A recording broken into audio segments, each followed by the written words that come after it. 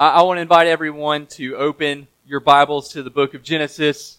For those of you who are new or are visiting with us, we preach expositionally, which means we preach through books of the Bible, and we're currently preaching through Genesis together. And today brings us to Genesis chapter 17. Genesis chapter 17. This week I read a really interesting article about the trend that's happening with what parents are now naming boy names. The author joked that when it comes to girls that if it's a word, it can be a girl's name. So these are the names that the article itself mentioned. Genesis, Serenity, Promise, Legacy, Treasure, and Egypt have all been used for girls' names in the past or in the present. And so, lamp, I don't know, whatever. If it's a word, it'll be a girl's name. And boy names used to always, they for a long time, they followed the traditional, typical boy name. Andrew, Greg, Michael, Matt, Sam, Chris, those kind of things, just typical boy names. But more and more, parents are going for action-oriented names. Here's a sample of what parents are naming their boys, this current trend, all right? Get ready for this.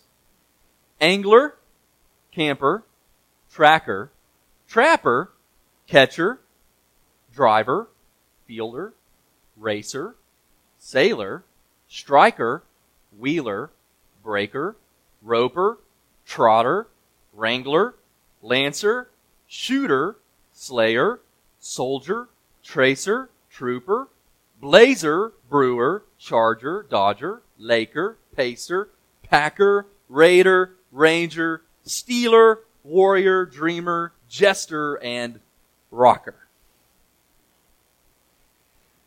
Preacher doesn't seem to have made that list. Please don't name your kid Preacher. The author goes on to make some conclusions or draw some conclusions, and she wrote that when parents choose names that reflect an action, they're saying something about who they hope their child becomes. Many parents name their children with a subconscious hope that they live up to their name. In other words, they want their children to become something. These names reflect the hope that these people will become something special because of a unique identity. That's what these parents want for their kids, to have a unique and distinctive identity.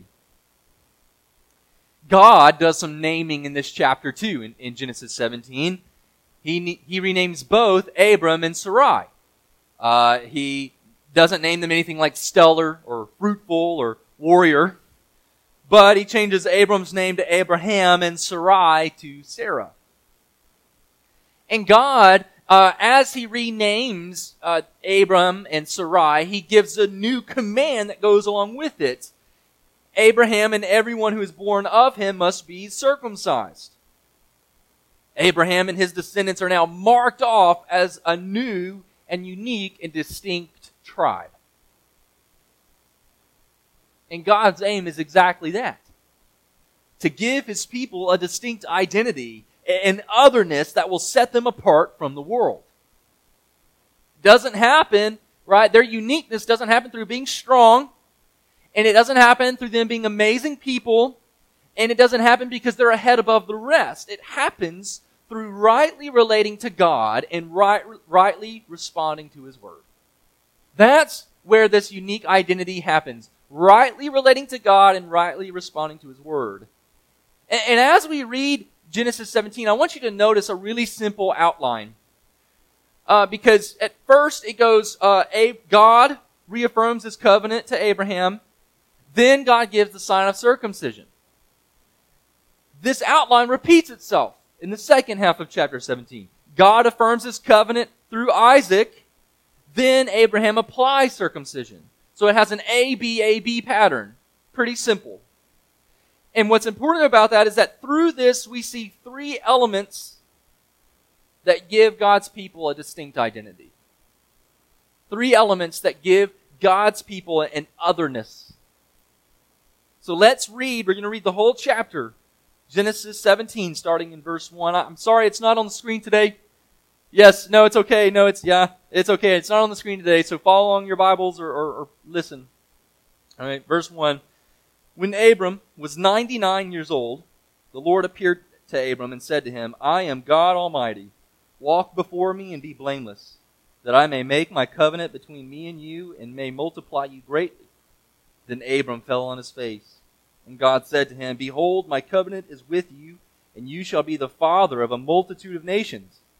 No longer shall your name be called Abram, but your name shall be Abraham, for I have made you the father of a multitude of nations. I will make you exceedingly fruitful, and I will make you into nations, and kings shall come from you. And I will establish my covenant between me and you and your offspring after you throughout their generations for an everlasting covenant, to be God to you and to your offspring after you. And I will give to you and to your offspring after you the land of your sojournings, all the land of Canaan, for an everlasting possession, and I will be their God. And God said to Abraham, As for you, you shall keep my covenant, you and your offspring after you throughout their generations. This is my covenant, which you shall keep between me and you and your offspring after you. Every male among you shall be circumcised. You shall be circumcised in the flesh of your foreskins, and it shall be a sign of the covenant between me and you. He who is 8 days old among you shall be circumcised. Every male throughout your generations, whether born in your house or bought with money from any foreigner who is not of your offspring, both he who is born in your house and he who is bought with your money shall surely be circumcised. So shall my covenant be in your flesh, an everlasting covenant. Any uncircumcised male who is not circumcised in the flesh of his foreskin shall be cut off from his people. He has broken my covenant. So right there we have A, reaffirming covenant, B, circumcision, and now it repeats itself. And God said to Abram, As for Sarai your wife, you shall not call her name Sarai, but Sarah shall be her name. I will bless her, and moreover I will give you a son by her. I will bless her, and she shall become nations. Kings of peoples shall come from her. Then Abram fell on his face and laughed, and said to himself, Shall a child be born to a man who is 100 years old? Shall Sarah, who is 90 years old, bear a child?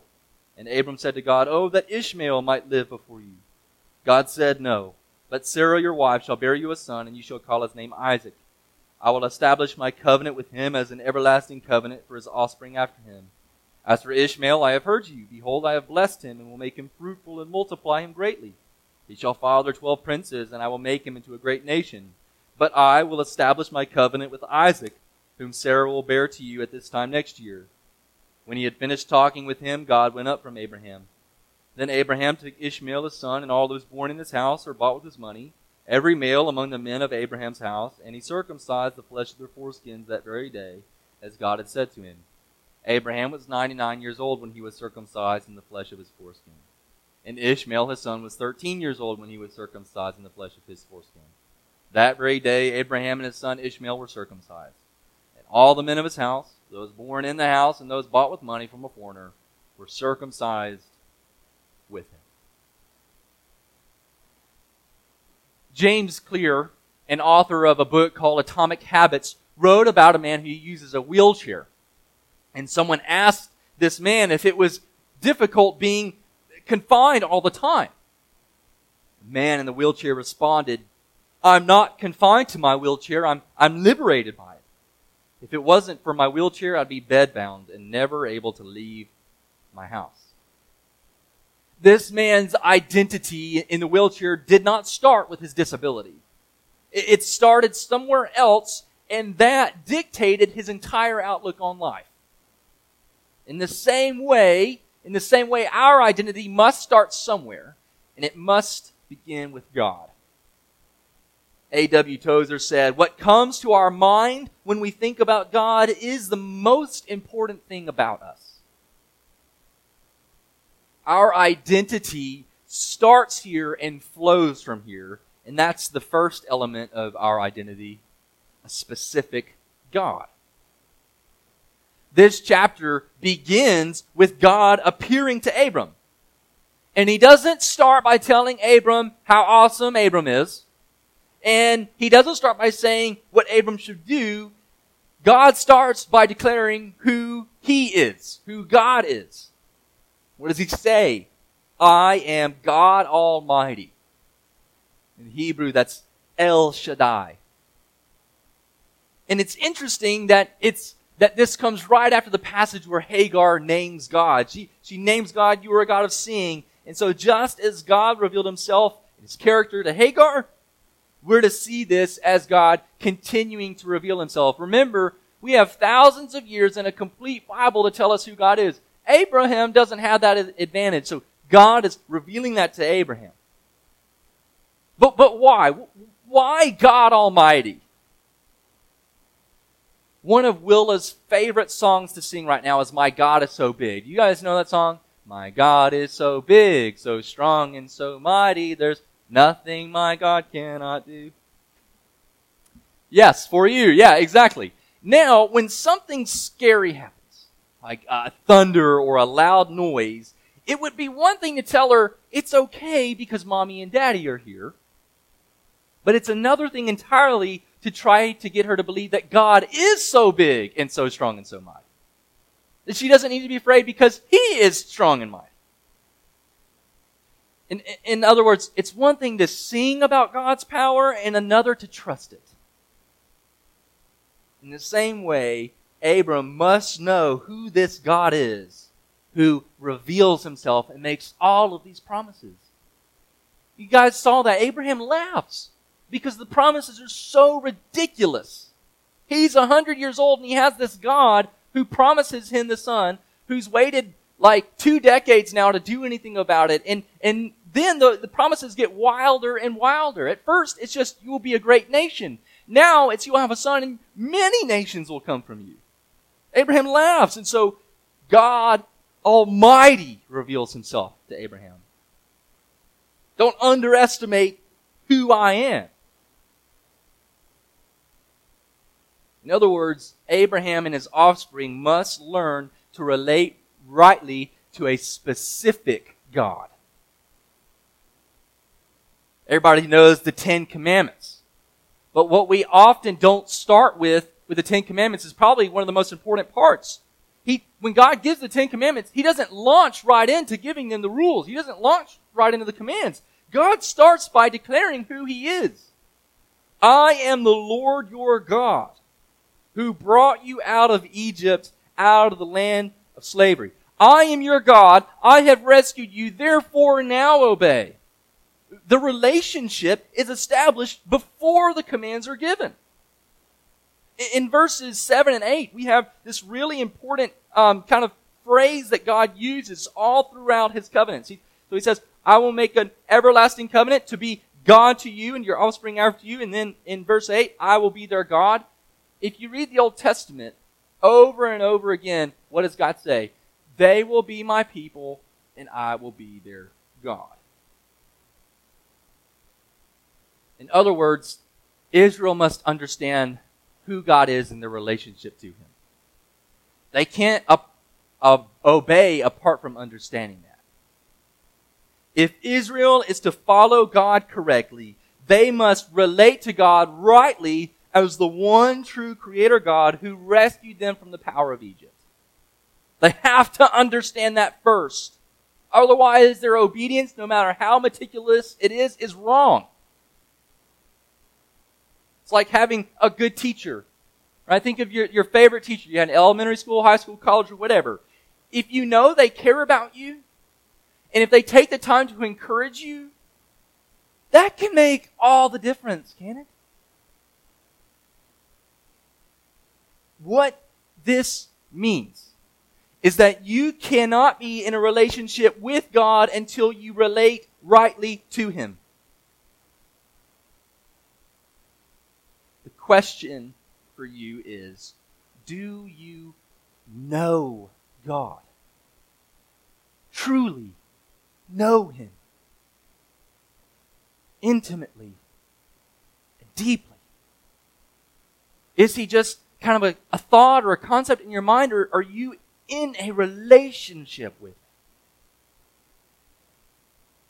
J.I. Packer wrote 4 evidences that we truly know God, and it's helpful to reflect on these, whether we really know God in light of these. Those who know God have great energy for God. Those who know God have great thoughts of God. Those who know God show great boldness for God. And fourth, those who know God have great contentment in God. Do you know God? The beauty of His character. Do you look at His justice and His mercy and His goodness and His holiness and His righteousness and see them as beautiful? You know the greatness of His power. When you're most afraid, does His power comfort you? Do you know the magnificence of what it means that God is God in three persons, that He is Father, Son, and Spirit? Our identity must come from rightly relating to and knowing a specific God. Second, our identity comes from being a part of a specific nation. Specific nation. In this chapter, God is making promises about two realms. And these two realms define the identity of the nation of Israel. Okay? These two things are central to what it means to be the nation of Israel. I'm talking about in Scripture, okay? First is family and the second is land. Family and land. First we'll talk about family. All right? The identity of the nation of Israel, what God in this promise is showing is that their identity is shaped by certain offspring from a certain family. So first, it's descended from Abraham. But not just Abraham. You can't just be descended from Abraham. You have to be descended from Isaac, specifically. Now here's why that's important, okay? Listen. Being descended from Isaac was central to their identity, and that reality was meant to shape them as the people of God. So, verse 4, God's promising, you shall be the father of a multitude of nations. Verse 6, I will make you exceedingly fruitful, and I will make you into nations, and kings shall come from you. Which, by the way, many places in Scripture before we ever get to Saul and the Israelites demanding a king, right? Their wanting a king was not the problem. It's they wanted a king just like the world. God had always planned for kings to come from Abraham. Anyway, verse 7, and I will establish my covenant between me and you and your offspring. So the covenant does not happen apart from this offspring that God is promising. And this is seen when God reiterates those promises in relation to Sarah. I don't know if you guys caught the parallels. He renames Abram to Abraham, and then he renames Sarai to Sarah. He's talking about blessing Abraham and making him into great nations, and then he's doing the same for Abraham. He just narrows the focus. I will give you, verse 16, I will give you a son by her. I will bless her, and she will become nations. Kings of peoples shall come from her. The nation that God is promising will come through Sarah's son.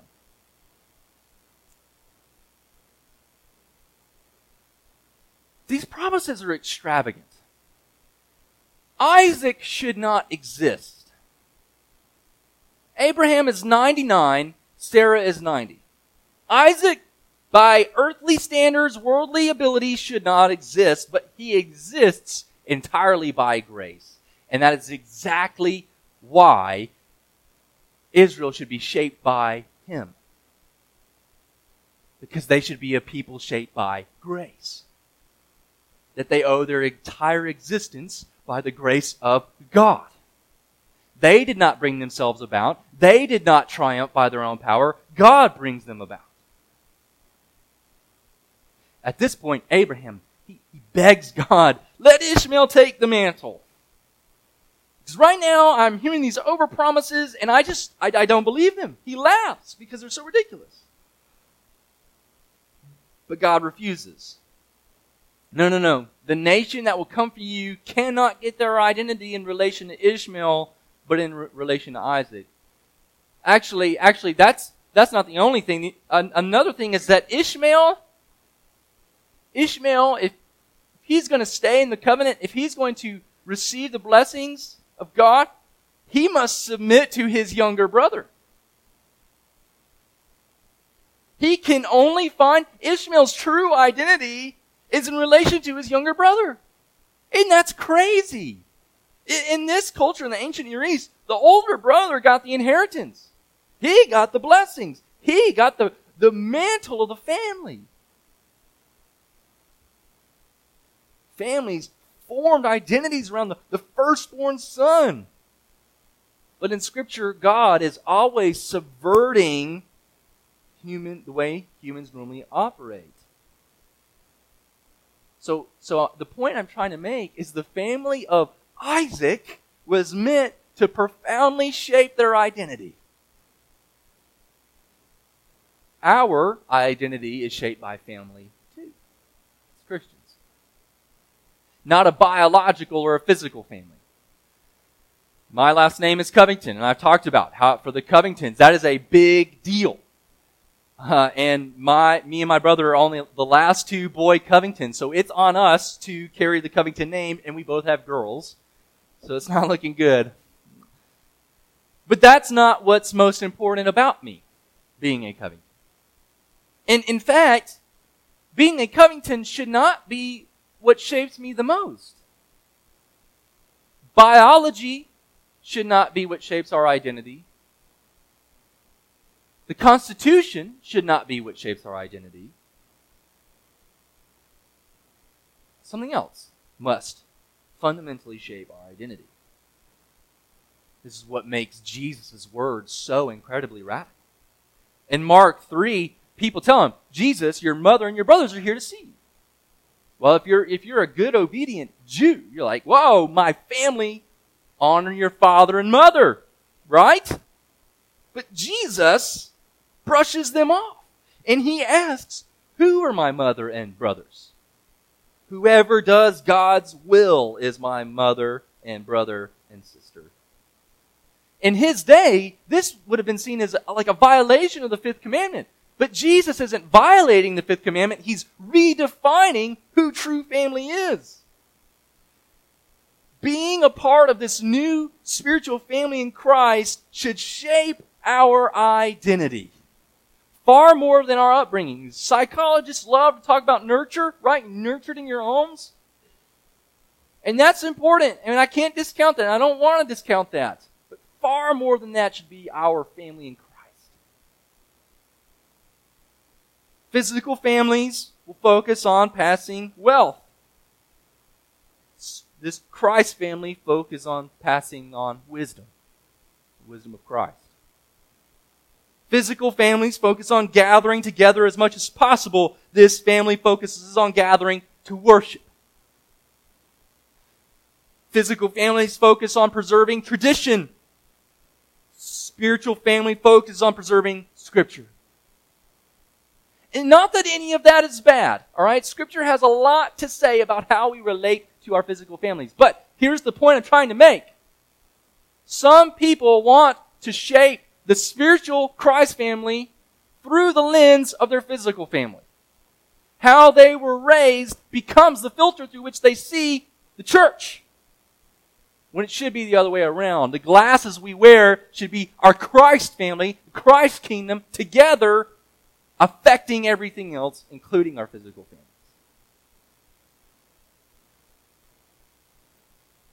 Family. All right. The second one was land that shapes identity. I'm currently reading a book about Lewis and Clark. And land was central to the identity of early America. And it's funny, I was reading, one reason why it was central is because especially Virginian farmers were really bad farmers. Like they wasted so much, especially because they grew tobacco. They wore out the land so quickly that in order to keep producing tobacco, they would need more land because the land wouldn't be able to produce any crops after that. So they were really bad, so they need more land. But especially in Thomas Jefferson's belief, America could not be a nation without land from sea to shining sea. It drove early America. Land is also central to the identity of Israel. He's promised it before, and he reiterates that in verse 8. I will give to you and your offspring the land of Canaan. And God's not giving them this piece of land because it's the best piece of land anywhere in the world. I mean, geographically speaking, it's pretty good, right? It's not like you don't go there and you're like, whoa, this place is just great. It's kind of like deserty. There's some fertile soil. I mean, I'm just trying to make the point. It's not because this piece of land was great. It was actually because it was a channel. If you look at a map where the nation of Israel sits, especially in the ancient world, it sat at the hub of all pathways that would go from north to south and south to north. If you were trying to get to the mega power of Egypt, you had to pass through Israel. If you had to go from Egypt to the mega powers in the north, or even over to the to further east, you had to pass through Israel. It's the hub of the internet. Trafficking, all traffic goes through there. It was central because it was meant to shape them as the people of God, to show the world, this is what we look like. You can see us. For Christians, our land also gives us a distinct identity. But it's not any land that we can see. It's a promised land. Not the promised land, a promised land. It remains hidden from us. We're waiting for an entirely new creation. If we truly believe we are going to inherit a whole new creation, that should certainly shape how we think and what we do. Don't you agree? The writer of Hebrews thought so. And in my opinion, one of the most radical and challenging passages in Scripture he wrote. Sometimes you were publicly exposed to insult and persecution. At other times, you stood side by side with those who were so treated. You sympathized with those in prison who broke the law, and joyfully accepted the confiscation of your property, because you knew that you yourselves, because you knew that you yourselves had better and lasting possessions. Able to let go of our greatest and dearest earthly possessions because we were so convinced that we had a better and lasting possession to come. How different would Christianity in America look if we were convinced of that? Think of what you most prize. What you feel most threatened will be taken from you, and to have that attitude. We are free to lose dear, great possession here because we have an eternal possession being kept for us. Friends, this is how being a part of a specific nation shapes our identity. Not a biological nation, not a physical nation, not a nation with land right now, but one that gives us far more hope and far more joy, and one that shapes our identity far more than any physical possession ever could. A distinct identity. In Africa, there are many ways that the people show what tribe they're a part of. Some of it is dress. Maybe some of you have seen like the rings like that go on the lady's neck, and it's odd. Right? But often what they'll do in many parts of Africa is when you're an infant, they will cut you. They'll cut you on the cheek in some way, or 1 mark, 2 marks, whatever, on your forehead. And that cut leaves a permanent scar, and that scar tells everyone what tribe you're a part of. This is exactly how circumcision was to function. It was meant to mark you off as the people of God. But instead of a physical mark to show the world that we belong to God as Christians, it's our character and our behavior. So we come to the last element that gives us our distinct identity: specific conduct. Specific conduct. In this chapter, God is not just reaffirming His covenant with Abraham, right? He made His promises. initial covenant, chapter 12, established that covenant in chapter 15, and he's reiterating them again in these great promises. And he's not just doing that, he's making a new humanity. That's why he's renaming them, right? He's giving them a new identity because he wants to make a new kind of human. A human who will obey him. A human who will reflect his just character to the world. And that's why he puts obligations on them. He requires them to be circumcised. Right? God can't just be like, okay, Abram, your name has changed. Now go live how you want. No, if you're going to be a people of God, you have to show the world what God looks like. So verses 9 and 11, as for you, you shall keep my covenant. You and your offspring after you, throughout their generations. Every male among you shall be circumcised, and that shall be a sign of the covenant between me and you. So it's marking off the people of God. They're becoming a tribe, a new tribe. And it's also a reminder that life can only come from God. That's what circumcision was supposed to signify. Listen, the bloody marking of the body parts that produce life are meant to be a constant reminder of where life comes from.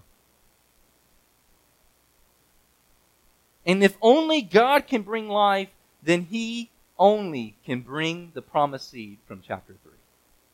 Circumcision was supposed to be a reminder and a hope that only God can produce what we humans try to do on our own. It's an obligation, yes, but it's an obligation built on trust that life is found in God. Verse 14, any uncircumcised male who is not circumcised in the flesh of his foreskin shall be cut off from his people. He has broken my covenant. So listen, if you are not cut off in the obedience of circumcision, you will be cut off from the people of God. See the play on words there? And that's for Israel. Listen, that's for Israel because this outward adornment is central to Jewish identity. The vast majority of the laws given to Moses deal with outward adornment, right? About what kind of clothes you can wear, what material they can be made of, what you can eat and what you can drink, what you can't eat, what you can't drink, what you can do. Why? Why was all of that important? It was meant to demonstrate to the world that they are the people of God and show the world what it means to live under the rule of God. So if you look throughout history, the Jewish people have always been seen as weird, right? That's why we have like horrors like the Holocaust and anti-Semitism. They're blamed for fires in different cities.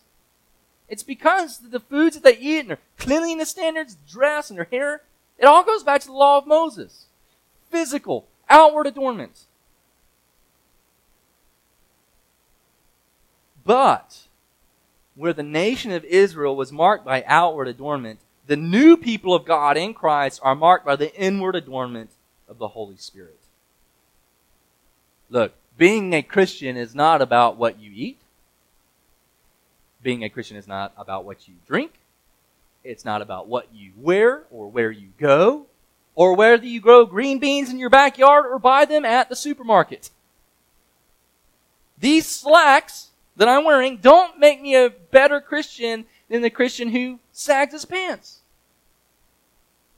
You talk all day about sagging pants. I wish they wouldn't, but I'm not a better Christian than they are. That's not what makes them a Christian. And certainly we should listen to what Scripture says about those things, right? Those things are contained in love for Christ and love for others, but those aren't what make you a Christian. Long hair, short hair. Listen, in our own culture we've had we've made outward adornment the litmus test of whether someone's a Christian, haven't we? Dancing, long hair, piercings, tattoos. We've made outward adornment the standard, when in reality it's adornment by the Spirit. What makes you a Christian is holiness brought about by a radical renewal of the Holy Spirit. That's what makes you a Christian. That affects some of the outward stuff. You don't go like flashing people and stuff, okay? You dress to honor Christ, but that's what's most important is the heart. Not the outward circumcision of the heart. Paul wrote in Romans 8, if anyone does not have the Spirit of Christ, he does not belong to Christ. And Paul is helpful. How do we know we have the Spirit of Christ? Because he gives us a specific kind of conduct. Therefore, brothers, we have an obligation, but it is not to the sinful nature to live according to it. For if you live according to the sinful nature, you will die. But if by the Spirit you put to death the misdeeds of the body, you will live, because those who are led by the Spirit of God are sons of God. This is precisely why Christians will never truly fit in with the world. Listen, I'm all about being winsome. I don't think we should be like offensive jerks. We should be winsome, we should be loving, we should be compassionate, but we need to always accept that we won't fit in. Growing in holiness means you won't be a part of the cool crowd, whether that's at school or at work or a social group. Whereas the people of Israel looked weird in their outward adornments, we look weird to the world because of holiness. Don't worry about being cool. Don't worry about being accepted, because those things have measly returns anyway. I tried to be cool in high school, and the coolest people I knew in high school are not cool now. It's like that time I opened this old can of Planters peanuts, thinking I could have a snack. And I didn't realize how old this can was. I open it, and there's moths and dust and maggots in there. Being cool and accepted has measly returns, but being holy has infinite returns. And being holy means following the way of Jesus. Mark 15 shows us what that looks like. In the same way, the chief priests and teachers of the law mocked him among themselves. So even for folks who are very religious, you'll be rejected if you're following Christ. He saved others, they said, but he can't save himself. Let this Christ, this King of Israel, come down now from the cross, that we may see and believe. And Mark adds this, those crucified with him also heaped insults on him. Now that's not to say Mark is denying the thief who repents there at the end, but the picture that Mark is trying to paint is that Jesus was all alone. Culture rejected him. His disciples didn't stand by him. And if you've been isolated by your family, isolated by friends, you might know a little what this was like. He was rejected. He was an outcast. Unacceptable. Deplorable. It is this Jesus who existed eternally as the Son of God. The Son of God who knew only the Father's infinite affections and heaven's highest praises. The Son of God who was perfect in his holiness, who needed nothing and needed nobody. The Son of God who became man.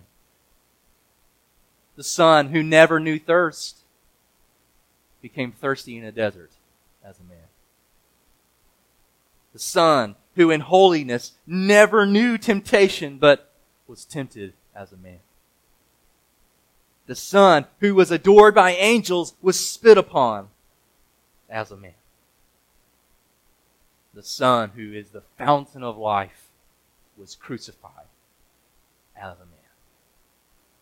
And it is through the Son who became man, Jesus Christ, that we have access to our specific God. It is through the Son that we have entrance into our new nation. And it is by the Son that we live in holy conduct. In Him, through Him, by Him. And this is why we do communion. To renew our faith in the identity that we have in Christ. That we relate to this God. A God whose wrath was directed at His own Son instead of you.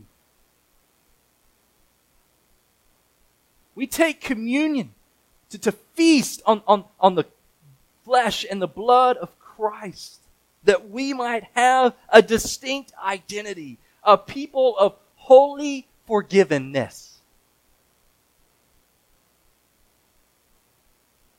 Jesus, in John 6, himself said, "Truly, truly, I say to you, unless you eat the flesh of the Son of Man and drink his blood, you have no life in you.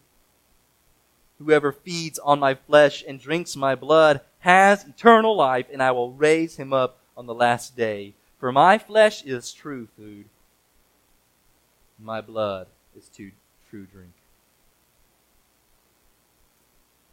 Celebration, or the Lord's Supper, is a celebration. It's a celebration that the body of the Son of God was freely broken for you. You are a sinner.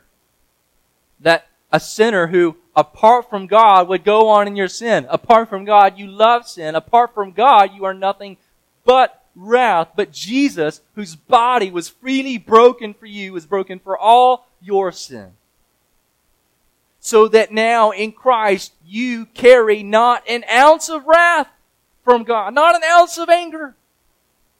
His body was broken for you. His blood was spilled to bring you into a new covenant, to give you a new identity, that you will be profoundly shaped by the God who was and is to come. That your identity would be profoundly shaped by this nation that we find ourselves in this room. That our identity would be profoundly shaped by the Spirit in us who causes us to live in holiness. And this meal is not for perfect Christians. Our hearts have gone astray. Our desires have gone astray. Our words have been unholy. Our actions. This is a time of repentance and renewal, that we would feast on Christ by faith. That I ask you, I beg you, don't take these in an unworthy manner. Don't take these nonchalantly. Don't take these if you have been living in non-repentant sin. Rather, take this moment to cry out to God for mercy. But in all cases, it's not me who invites you to this table, it's Christ. Christ is inviting you to come to feast on Him by faith. Let's do that this morning. When I invite our deacon, John, up here. And what we're going to do is, I'm going to give a plate to John. We're going to pass out the bread, but before you take it, I want us to take it together. I'll offer a prayer before we pass it out, and I'll read Scripture, and we'll take it together. So let's pray together. Lord Jesus, we come to simple bread and juice this morning, but it is so much more profound than that. Just as circumcision was meant to be so much more profound, this physical appearance is much more profound. We set apart these elements that you would be glorified in them, that you would be glorified by our taking of them in our repentance and our faith. Lord Jesus, in this room, we don't deserve love for you. Love for you being the highest, best, joyous reality imaginable. We don't deserve that, but Lord Jesus, by your mercy, give us love for you. A love for you and to enjoy being loved by you. We pray this in your name. Amen.